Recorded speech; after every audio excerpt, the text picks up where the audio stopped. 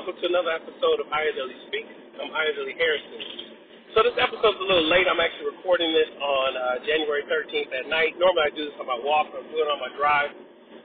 Had to pick up some stuff. It's just haven't been on my walk, but the focus of this episode today, right now, is really on like virtual learning and how it's not working for my family right now, and just the struggles, that we're having. With Omicron rearing its ugly head, at the beginning of the new year, schools have projected, my daughter's school have projected to open up virtually. And we were just like, hey, we understand that, we get that. We don't want to spread this disease, we don't want to do, or this virus, we want to do our part, we don't want to burden our school system, our teachers, our educators, the people that really do, love on and care for my daughter and so many other kids in the community. And so we get the virtual learning. It's just at this point, it's just not, it's not working for my daughter. My daughter is 7 years old and in the second grade. And I recorded a podcast some months ago back during the height of, I think it was the 2020-2021 school year when things had shut down, how it just stopped working then. Like it seems to be okay, and then, because what we're seeing, and let me know in the comments if this happened to you, like, my daughter's on screen all day, and her teacher is doing the best that they can to engage them, they specials and all these other types of things that my daughter goes to, and, a mix of learning and video and song and dance and so on and so forth.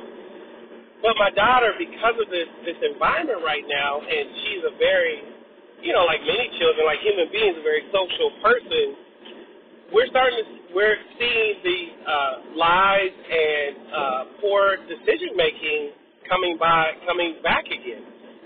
Reared its ugly head during, the 2020-2021 school year, and it's back now. It's just, I think we had a good run of virtual learning for, January 3rd through the 5th, and then it's just so many things have been happening, whether it's she's watching, she's on a website that is, not where she's supposed to be for learning.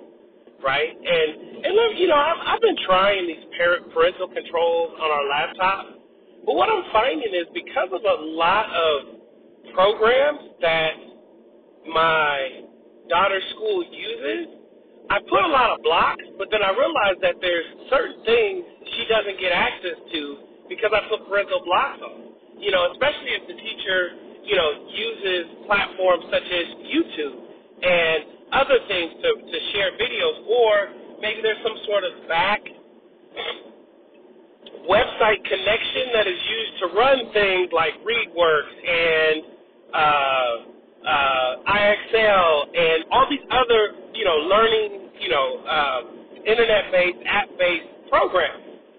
And so, because, we don't know, I don't know all the back channels that are being connected, so when I set up these parental barriers and allow, like an IXL website to come through, there's inevitably some other website that IXL is run through, is behind the scenes that we can't access, and she's blocked off to. And so at the end of the day, I almost have to take off all parental control because I never, if I'm away, she's learning at home virtually. I'm working at home, but if I'm away in a meeting doing something and she gets stuck, I can't pull away, or my wife can't pull away to support her with this. And I know I'm not alone with this at all, so it's like some of the parental controls are really challenging to have on a laptop. I'm going to continue to look up, various ways to get around that and support me through that. But it just makes things difficult, so what I end up doing is relaxing many of the parental controls, and when I do, she's very intelligent. She's bright enough. She knows how to figure out, the site she wants to be on, if it's YouTube or whatnot. And, so anyway, so it's just being home and quasi-unsupervised because she's in her room. She's got a laptop. She's got her headphones. And my wife and I are in different rooms. We're working. We got a full-on schedule.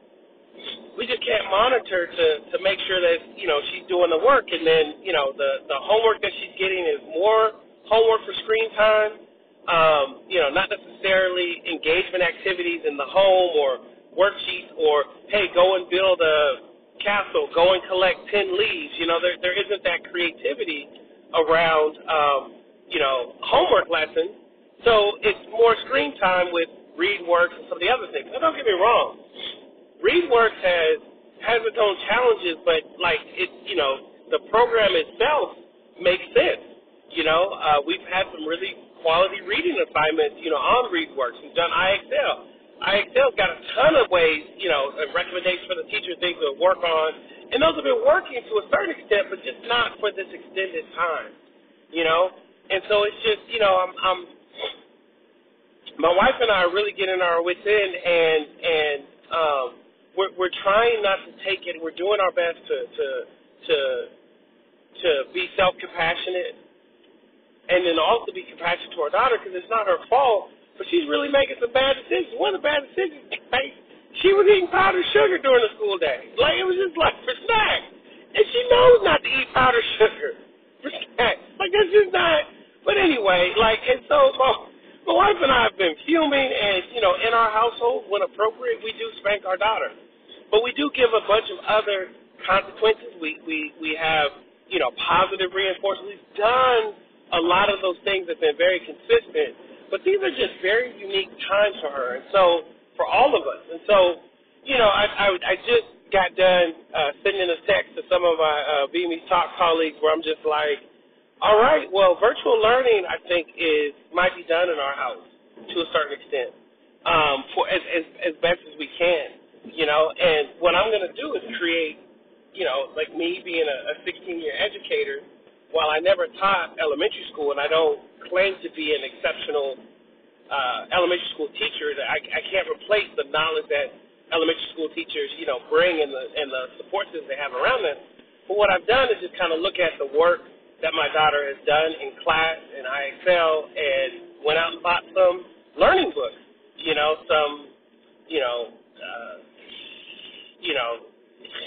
I forgot what they are, but some of the test prep books and some of the other, first grade concept books. You go to Barnes and Nobles or wherever, and you just got a whole list of books that are leveled by grade level, and so I picked up some writing books. I picked up some handwriting books. I picked up some reading, some ELA, literacy work. I picked up some math books. I picked up some puzzle books. And what I'm going to do, what I've often been doing, across my daughter's, education years in school is, on an off day or whatnot, or she wants to earn extra privileges, one of the ways she can earn extra privileges is to do a packet that I put together.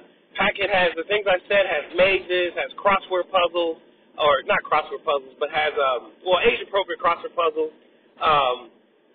word searches, things like that. So I'm just going to start putting together these packets, right? And, side note, I don't need to hear your comments about worksheets.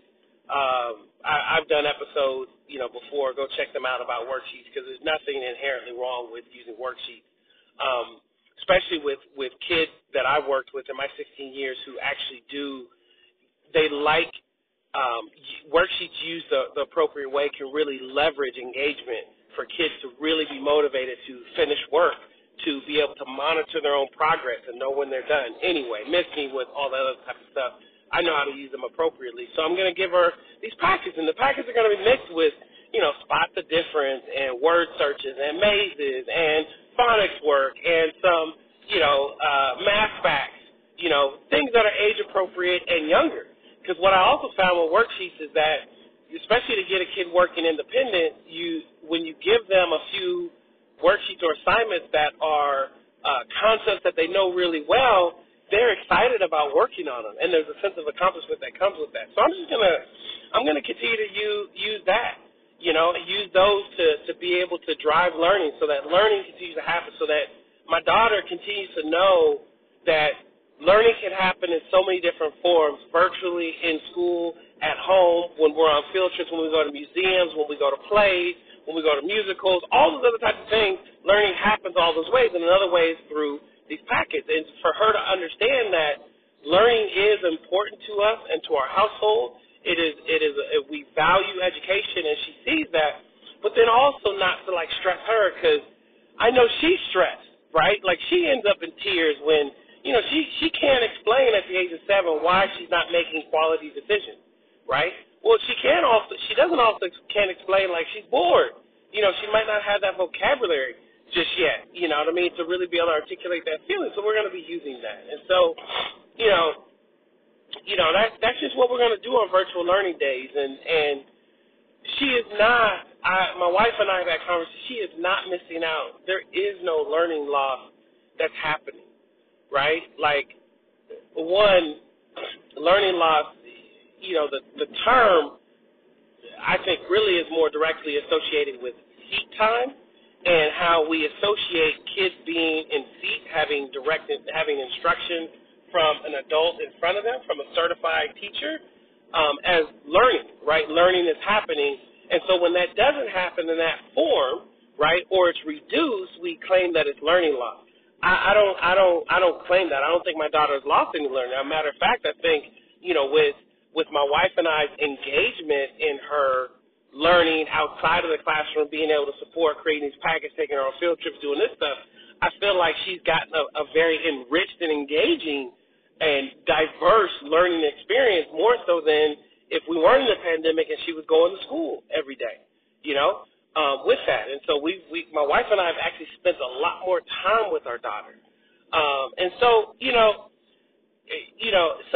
it is what it is. And I want to try and reduce my stress. And I'll say this, like I give thanks for the privilege and the blessing to be able to have choice in how we help our daughter learn through this pandemic. I know that, many families, many households don't have any additional options. So I'm just really grateful to be able to, have an alternative to virtual learning and be in a position where I can feel confident that she's not losing any learning, and whatever way that our school or our school system or district or state chooses to measure her intelligence, measure her academic progress, we know that she's going to be making progress, and whatever method my wife and I decide to put in play for her, she's going to continue to learn. And I think no matter what assessment she's going to have, she's going to continue to do well. And if she doesn't, it's okay, because we do understand that her learning is being enriched in a variety of different ways. And so this episode, like I'm kind of venting. Well, I was venting to some friends about this, and I was trying to, my wife and I just had a, conversation on the phone, how like she and I need to do better, and we need to do better by our daughter, and understanding that, yes, we are still going to have conversations and talk about consequences, talk about expectations for behaviors, but we're also going to be compassionate and know that we're still in a pandemic. And as my friend and sister in education, Kofi Kinney, says, or she gave the title to me, we're still in crisis education mode. And it's so interesting that Kofi and I spoke, and she's a 20-plus year educator, instructional coach, and all this other type of stuff. Got 2 kids. I think one is in grade 4 or 5, and the other's in 6 or 7 or whatnot. And she was just like, look, when our focus in all of this is really just to, I want my kids to read 30 minutes a day, and then we'll work on, and then they need to learn their timetable, right? And so it's like we're just, our households, and I know people around the country are just trying to figure this out as best they can. And the last thing I'll say is I don't want to put any additional undue stress on my daughter's teacher or school, because I know that they're doing the best that they can with the situations that they're faced and with the resources that they have. And so my wife and I are just going to take it upon ourselves, and we'll accept the consequences, but that's not even a negative, because it's like we know that our daughter is intelligent, she continues to grow, she continues to be smart intellectually, mentally, spiritually, emotionally, and all those other types of ways, so we'll just continue to support. So, I'm sending so much love and light out to her teacher, all teachers, all educators, all building leaders that are really pushing through this. I mean, stressful ain't even the word. Like just this trauma with the T, trauma-filled time of crisis learning, and sending lots of love and light out to all the families who are doing the best they can to support their children, keep them safe, keep themselves safe during this time.